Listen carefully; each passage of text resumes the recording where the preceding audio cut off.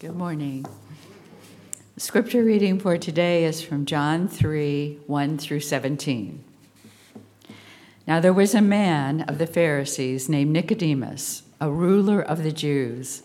This man came to Jesus by night and said to him, "Rabbi, we know that you are a teacher come from God, for no one can do these signs that you do unless God is with him." Jesus answered him, "Truly, truly, I say to you, unless one is born again, he cannot see the kingdom of God." Nicodemus said to him, "How can a man be born when he is old? Can he enter a second time into his mother's womb and be born?" Jesus answered, "Truly, truly, I say to you, unless one is born of water and the Spirit, he cannot enter the kingdom of God. That which is born of the flesh is flesh, and that which is born of the Spirit is spirit. Do not marvel that I said to you, you must be born again. The wind blows where it wishes, and you hear its sound, but you do not know where it comes from or where it goes. So it is with everyone who is born of the Spirit."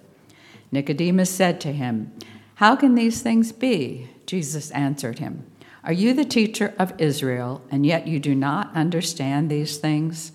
Truly, truly, I say to you, we speak of what we know and bear witness to what we have seen, but you do not receive our testimony. If I have told you earthly things and you do not believe, how can you believe if I tell you heavenly things? No one has ascended into heaven except he who descended from heaven, the Son of Man. And as Moses lifted up the serpent in the wilderness, so must the Son of Man be lifted up, that whoever believes in him may have eternal life.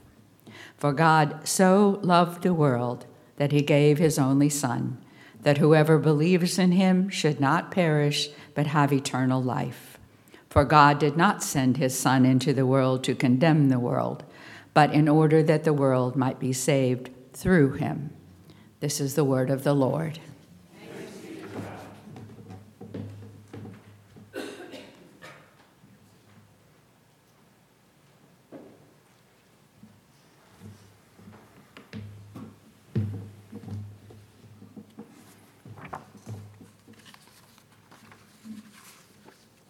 Would you pray with me? Father, as we look at this passage that we know so well, we pray that you might meet with us, that you might fill us, you might open our eyes and ears that we might hear from you again today. We pray this in Christ's name. Amen. So I've asked people before, how many of you have ever memorized John 3:16? And I get a lot of hands up. So let me ask, who has memorized this verse before? How many of you it was the first verse that you were ever asked to memorize? It's kind of an important thing. One little church that I got to preach this passage at, every hand stayed up. So it was, for their generation, their area, it must have been the thing to do. Now, a few weeks ago, I was asked to send in a short bio to Liz for the website. And unlike any other church website I've ever seen, it was updated quickly and efficiently, and it was current. Actually, it was ahead of schedule. It was amazing. But as I've had the opportunity to speak, well done, Liz. And everybody else on the team, yes. But as I've gotten a chance to speak at other places, occasionally they ask me for a headshot or something like that. And I've only had one formal headshot taken in my life. You can see it on the church website. It's a few years old. Just pretend. But when I spoke at my old church that I was at, I had some friends there. And so not only did I send the formal shot, I also sent some shots that I thought would have been funny. Luckily, they held on to their better graces and just laughed along with the email and did not post them anywhere. Because I realized after I sent it what a strategic error that was on my behalf. But imagine if I gave the bio a little bit about Ken Buck and his family. What if I had sent just a baby picture? And, okay, cute. The little baby, okay, it looks like Winston Churchill, got it.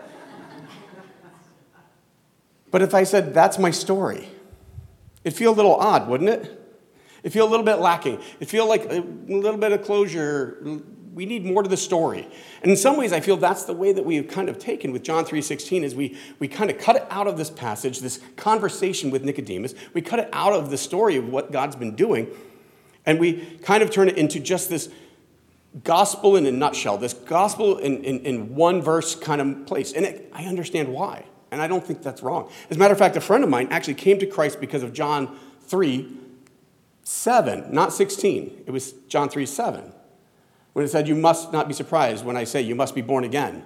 And he was confronted with the idea that he needed to actually be born again and give his life to Jesus in a way that was different. Sometimes we can just take a look at these little gospel snippet verses and we can take them out of context and we can reduce them down into being a picture of the whole, almost as if I sent in a baby picture and said, here's my life. We can take a look at our conversion moment or that conversion verse and say, here's our faith. So what is eternal life? What is the eternal life that John was writing about?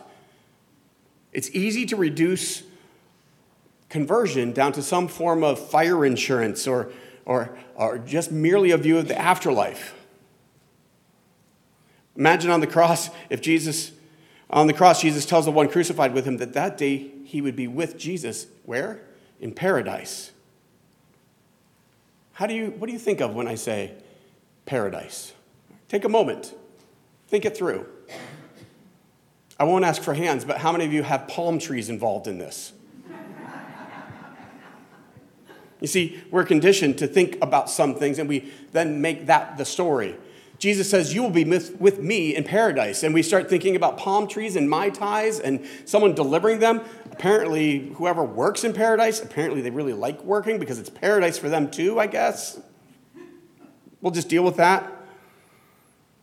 But is what John is offering here, is it really just an entrance into a never-ending, endless, eternal vacation? Is John merely talking about getting into heaven with this passage? So, in order to understand this, we have to get into the world of John. And in John's world, he speaks often. If you read his letters or this gospel, you'll see he speaks in light and dark. He speaks in a dualistic worldview. He's very influenced, I'm guessing, by the Greeks, by the Platonistic worldview of the things above and the things below, the things in reality and the things in the physical reality. That's Plato's world, and John is speaking to Greeks, and he's adopted this worldview, and so he speaks often with a particular Greek worldview that took a dualistic pairing about the world. John is adopting communication through what some call a two-tier story.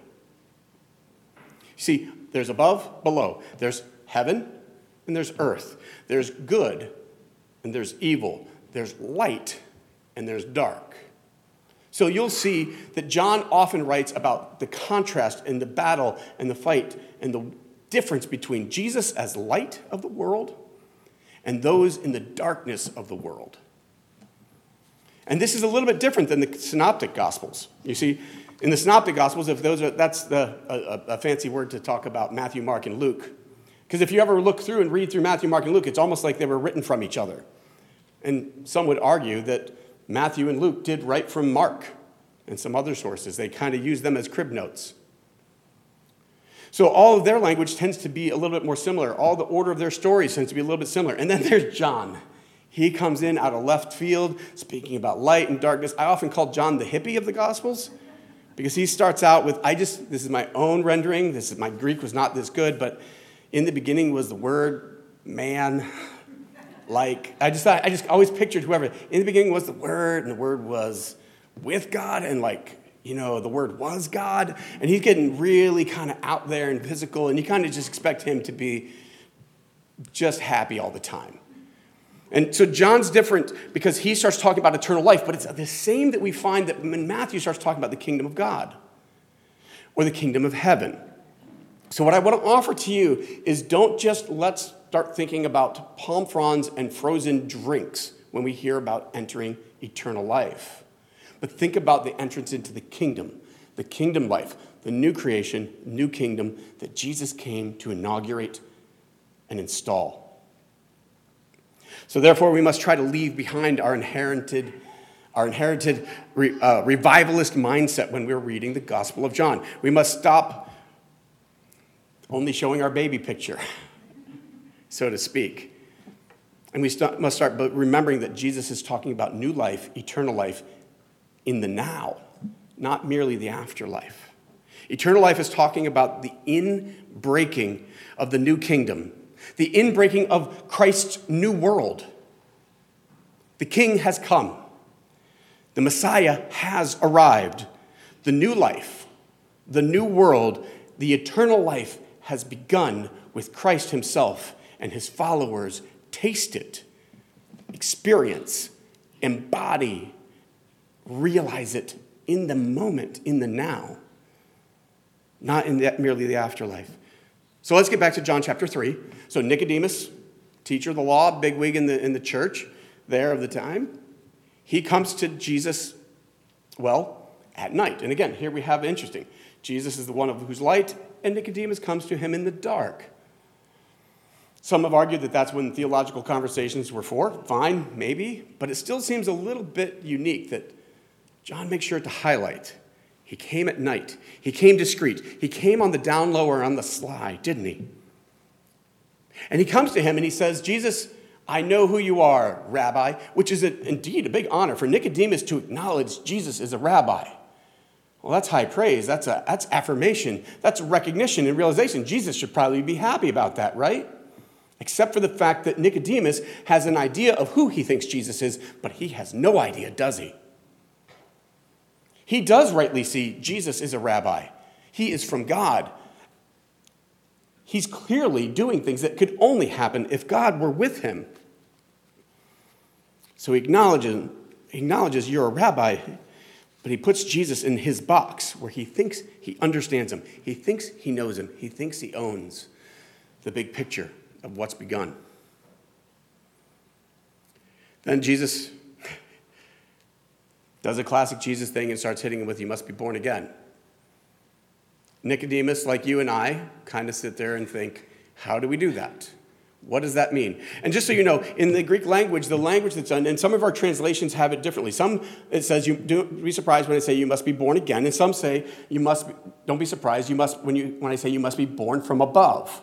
The language means either or. It's perfectly fine grammatically. And I think Jesus is playing kind of a little bit of a word game there, that you must be born above. And Nicodemus clearly takes it with, do we go back to our moms and get born again? That is not going to be possible.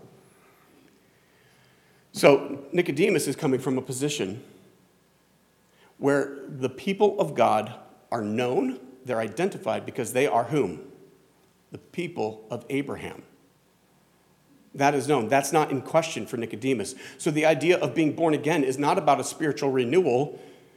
The idea of being born into God's new kingdom, well, that's already been done because I'm a child of Abraham.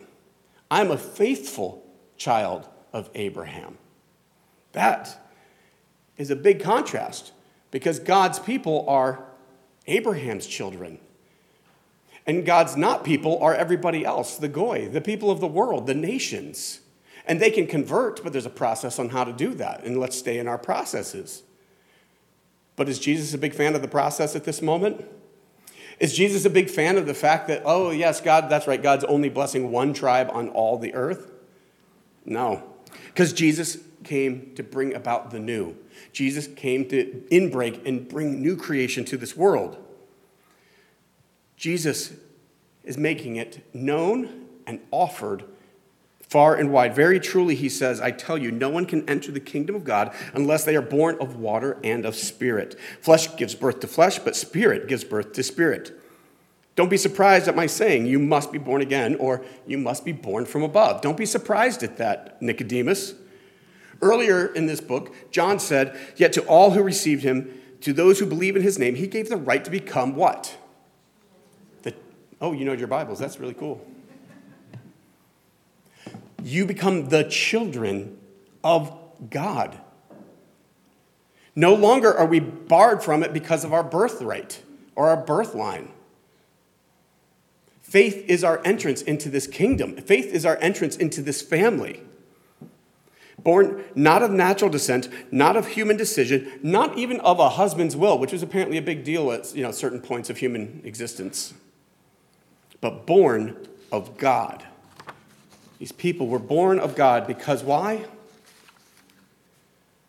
Because the Spirit moved.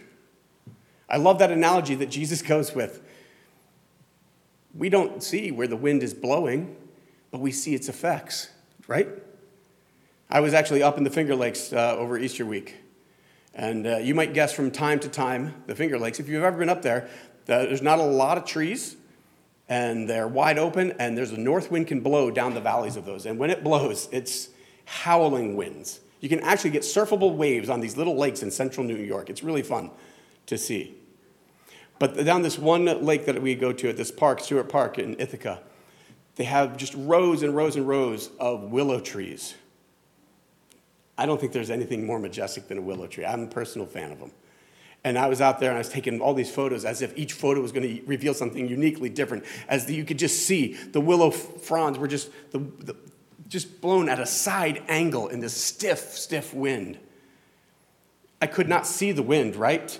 But I could see where the wind was blowing because those palm fronds were the dead giveaway. And we can't see the Holy Spirit moving, can we? But we can see the effects of where the Holy Spirit's moving. We see it in the lives of people. We see it in the lives of communities. We see it in the lives of changed hearts and changed faith. We can see the Spirit moving. And Nicodemus couldn't wrap his mind around that question. How can people who are not born into Abraham's children be born into God's family? He's doing a little head scratcher. But see, this is the good news. This is the gospel good news that Nicodemus did not yet understand. The gate is open. The barriers have been torn down. You see, in Jesus' kingdom, there are no walls.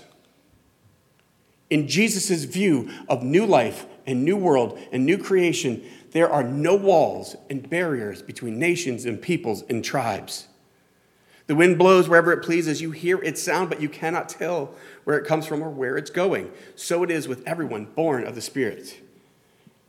You see, you and I, if you follow Jesus, you've been born from above, not by your own works, not by your wisdom, not by your resume of good deeds, not by your philanthropic efforts, not even by your sympathetic tweets during a crisis or your sharing of a post of something on a social media. None of that saves us. None of that changes our identity. None of that actually brings about God's goodness in this world, but instead it's the moving of the Spirit, and we've been born from above.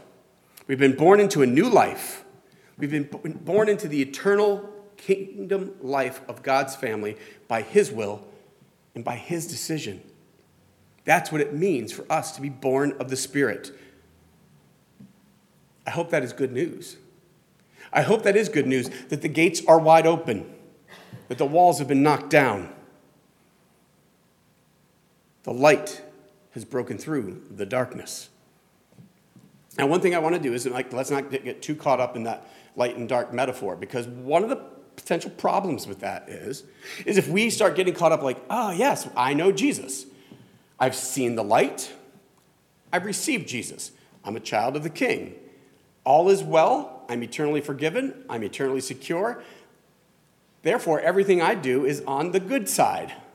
You can see how we can easily slide into thinking that everything we do after knowing Christ is reflective of Christ, is positively reflecting Christ. And everybody who's on the outside clearly has a negative motivation, an eternal motivation of destroying Christ, because we're on this dualistic light and dark world. And I think that's probably good for what John's writing for here, but it's probably not good for us to just take that and impose that as the lens that we look through everybody in life, because then we are not self-critical, are we?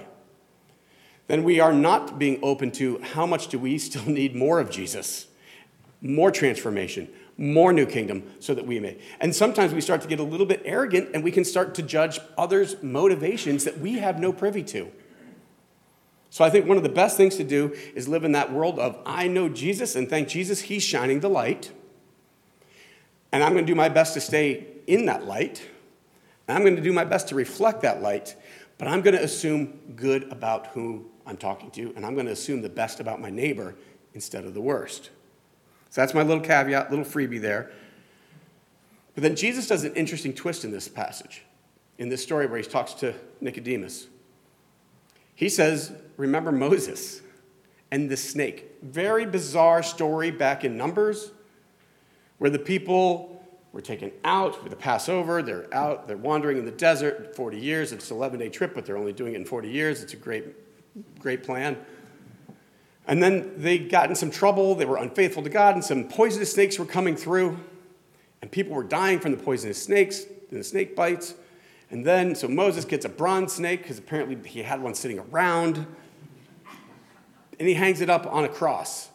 And he says, look to the snake and you will live. Great. I don't totally understand why that was. But if you ever drive by an ambulance and you see the little snake, and apparently there's a name for this. I don't know what it is. I've heard it. But it's to represent the idea, look to the snake, look to the cross, and you'll be healed. And medical organizations have taken that as an icon for the sense that they bring healing. But one of the things N.T. Wright said, that when we look to Jesus on the cross, when we look to Jesus on the cross, like Moses asked the people to look to the snake, it's not that Jesus is a snake on a cross, but instead, no, Jesus says, N.T. Wright says, when Jesus was raised up on the cross, the fullness of evil took its shot. The fullness of evil took its attempt and shot at Jesus, the Son of God and God himself, who offered himself up on that cross, who allowed himself to be betrayed, to be beaten, to be crucified as a criminal. He took the full brunt of evil, the full brokenness of this world, and it was poured out upon him. That's why we look to the cross.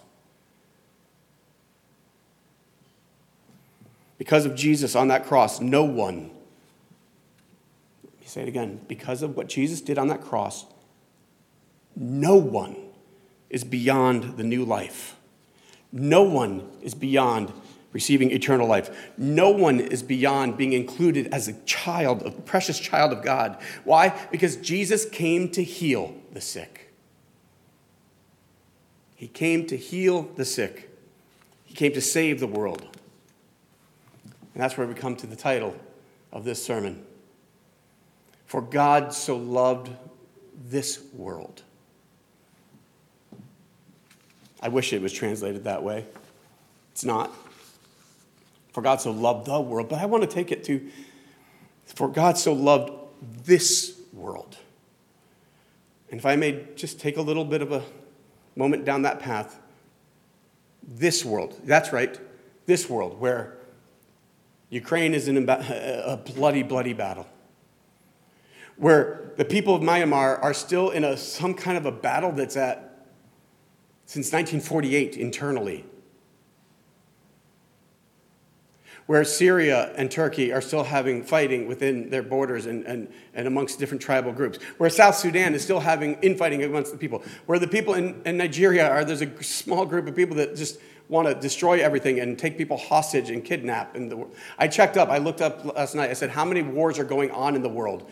At 10,000 deaths and above, or actually over 1,000 deaths a year, there's 20 different wars going on in the world. You go below that, at around 1,000 or less deaths a year, there's another 40-some conflicts going on. God loves this world? I did a little research. Globally, 47% of the population of this earth, human population, lives on less than $7 a day. I'll spend more than that when I take a couple of my kids to Starbucks to get a double-blended non-coffee drink at a coffee shop. And yet some people are having to live their whole existence off of that. In this country, 38 million people live below the poverty rate, and that poverty rate was set around 1960 and hasn't been changed since, so it's worse than that. In the state of Pennsylvania, 12% of the state of Pennsylvania lives below poverty line. Just down the road, I drive through Chester on my way to come to work and come to church. 38% of that town, 38% of that town's population lives under poverty. Did you know that roughly 2 million new cases of cancer are found in the United States alone every year? Over 600,000 of them result in deaths. The amount of neglect, the amount of corruption, the amount of deceit and division, the amount of power grabbing. You know the world. Pick your news station of choice and just find out how the other side is evil. And then switch to this station of not your choice and find out how the other side is evil. And then realize there's a whole bunch of people selling you ads to make your life supposedly better, but meanwhile they are stripping away your soul at every turn. And if you've raised children or you are raising children, I'm in the club with you. They can't live without these devices that are actively destroying them. Why do I say this? Because God loves this world. Not the world that we would imagine, not the world that we'd like to create, not the world that we'd like to economically just carve out and ignore everything else around it. No, God loves this world with the wars, with the abuse, with the corruption, with the disease, with the disasters, with the paralyzed powerlessness of power. God so loved the world that he gave his only Son, and he let the Spirit blow where it will. Because he loves our world that is sick, that is so violent, that is deceitful. It is cruel. The church that I've been serving at up in New York, they're having a guest speaker today. His name is Pastor Mike. He comes from a little vineyard church up in Ithaca, and I got to meet Pastor Mike in November. You see, one of our church families, they adopted a son years ago, and this son had a lot of just issues. He had a lot of real serious mental health issues, and ultimately led to him just living on the streets. And despite the family's best efforts of trying to help him and call him in, and he just preferred his life on the streets because it gave him, I don't know, it's where he was. Well, one night in October, around 40 years old, 2 a.m, he was in an altercation. Somebody tried to take something from him and ultimately ended up taking his life. The reason why I tell you this is that's one of those, that's this world. That's a picture of this world. A kid who needed to be adopted, who got adopted into a loving family, and not perfect family, but a darn good one. But he had so many other mental health issues that he had a long journey of real beauty and real opportunity and real talent and real wonderful things, but also hurt and pain that ultimately had his life snuffed out in the cold at 2 a.m. in Ithaca, New York. Over what, I still don't even know. Probably a blanket or shoes or something petty. Certainly nothing worth the price of a life, a precious, beautiful life. Well, this is where Pastor Mike comes into the story. I was told that he was going to come and help out with the funeral. Great. What an honor I consider it to be considered. I can tell you I've met Pastor Mike because I see the wind blowing through Pastor Mike's life. See, Mike had I don't know all his story, but he had one of those 2-stage before Christ life and now after Christ lives. And he was saved from a lot, and some abuse, some drug abuse, some substance abuse, and he got saved through a lot of good things. And Jesus is really a passionate part of his life. But you know how Mike, who's got 4 kids, a wife, family, jobs, you know how he spends a lot of evenings? Walking the streets of Ithaca, checking in on the homeless. Hey, Mike, do you got enough? Do you need a blanket? Do you have some food? Hey, what are you doing with this? Have you checked in at the center? Hey, have you checked in? I think your parents left some messages for you at the phone desk. You should check in and find out about those things. How are you doing? How are you doing? You see, God so loved this world, and I sometimes struggle to figure out what does it look like to love this world. And then I meet Pastor Mike. We heard a testimony this morning in our Sunday school class about what God is able to be doing all over this world. It's not just here in southeast Pennsylvania. It's not in Delaware. It's not just in Delaware. It's over in India. It's over in Sudan. It's over in Ukraine. It's even in Russia. God is moving.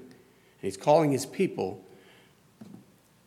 to be born again, to be born from above, to be moved by the Spirit of God, to be changed, and to now live in the light, and to be counted among the children of God. So friends, for God so loved the world that he gave his only Son. Believe in him. Let's realize the eternal together, and let's go. Let's go where the Spirit blows. Let's go where there is pain. Let's go where people are broken. And let's go in the name and power and love of Jesus Christ and do as he would do. Amen? Lord, help us as we try to do what you called us to do. Help us to love as you called us to love. Help us to be courageous. But Lord, help us to be aware, to see how you are moving in and amongst us. We pray this in Christ's holy name. Amen.